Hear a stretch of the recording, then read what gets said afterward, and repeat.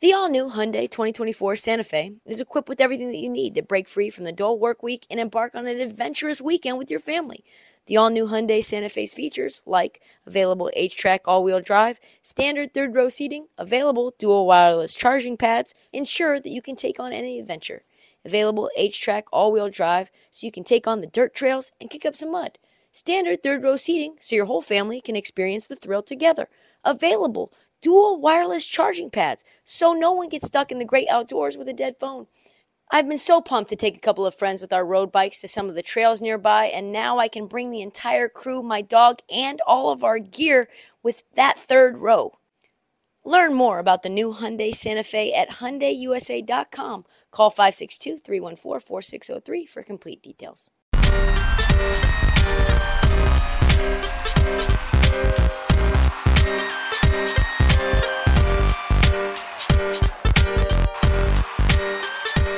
On this episode of the Heat Check, it's a Wednesday, not a Tuesday. But still, it's time for the Rookie Report. This week and next week, we're going to be checking in on some of the rookies who we haven't talked about, starting with lottery picks who haven't gotten much run. Let's get right into it. Drop that motherfucking beat that should be Rihanna.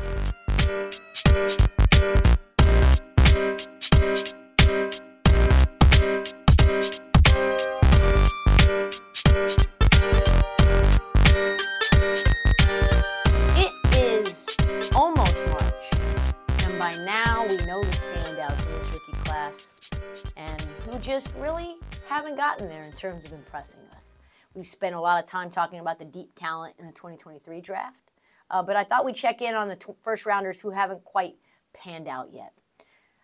It's pretty cool, by the way, that the first 7 picks of the draft have all made an impact.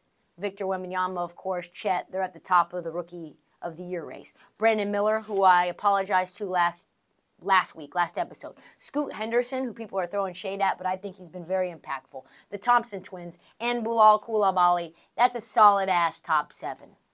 But there are some lottery picks who haven't had a chance to shine yet. So let's check in on them, see what's happening, why they're not getting shine, why they're not getting run, etc. Let's talk about Jarace Walker. Jarace Walker was picked up by Indiana in the 8th spot, even though they had the 7th pick, because I think the Wizards ended up moving up to get Bilal and then traded with Indiana. He's only played in 18 games.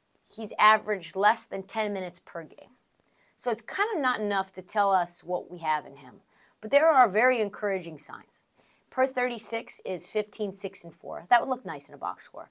But for me, it's his defense. His steals, 2 steals, 1 block per game. 3 stocks per 36. That's what the Pacers really need. He's been told that he went to the G League so that he could get additional reps and not to feel bad about that, because eventually this is going to be his team. They're not looking to trade him. They're not looking to move him. They just want him to develop as this team continues to grow.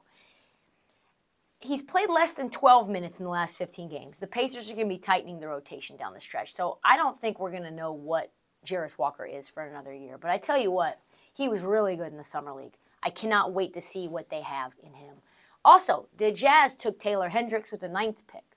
For most of the season, Taylor Hendricks has been on a milk carton, largely because other people were in front of him in the rotation, a.k.a. Kelly Olynyk. He has been the Amelia Earhart of draft picks this year. However, when the Jazz moved the dead weight at the deadline, Will Hardy said that Hendricks was going to play every game possible, and Will Hardy has delivered on his promise. Over the 6 games, he's averaged 20 minutes, and although his stat line isn't impressive, 6'5" and 1, he's been a -1 on average, which really isn't bad for a baby deer learning to run. So we're going to check in with Taylor Hendricks at the end of the season to see how he's progressed.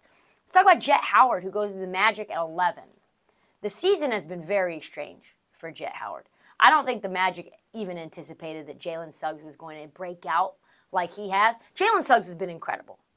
A lot of his planned minutes just, poof, disappear.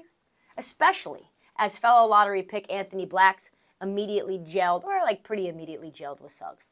He played just 13 games and 4 minutes on average when he sees the floor. With the backlog of guards in Orlando, I don't know that there's a future of him there. Maybe somebody wants to try and snag him because he's big, he's athletic, and he's the type of prototypical guard that the NBA is moving towards right now versus away. We haven't talked a ton about Grady Dick, who Toronto took in the 12 spot, but we did talk to Raptors beat reporter Samson Folk about him, and the impression that I got 6 weeks ago was that Grady Dick is a work in progress. Between November 22nd and January 22nd, Grady Dick didn't see the floor. He has had some injury issues as well, but now he's in the rotation, and over the past 15 games, he's averaging 9, 3, and 1, but his shooting splits are great. 50, 43, and 80, and that is what most people thought that he would be doing all year. Defensively, cone.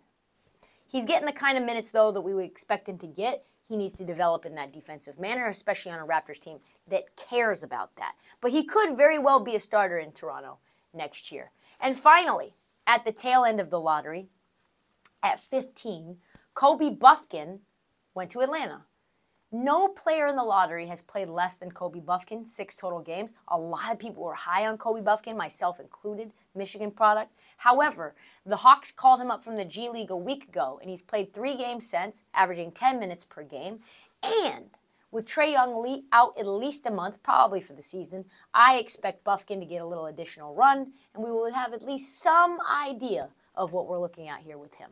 Next week, we'll check in on some rookies that we haven't talked about in the back half of the first round. That's all the time that we have for this mini episode of the Heat Check. Come back tomorrow for an all-new episode, and check out the feed for past episodes and mini episodes, which drop unexpectedly, like a Miss Peaches video for you on your For You page. Do not forget to follow the Heat Check all season long. That means download. That means subscribe. That means tell all your friends. All of them. Even that DoorDash driver who unexpectedly just stops a half mile away from your house and sits there parked for 20 minutes while your food gets cold. Tell him, hey, what the fuck? You can finish the podcast anytime. Get me my food. And follow us on social at This Heat Check. And make sure to click on TikTok, Instagram, and Twitter.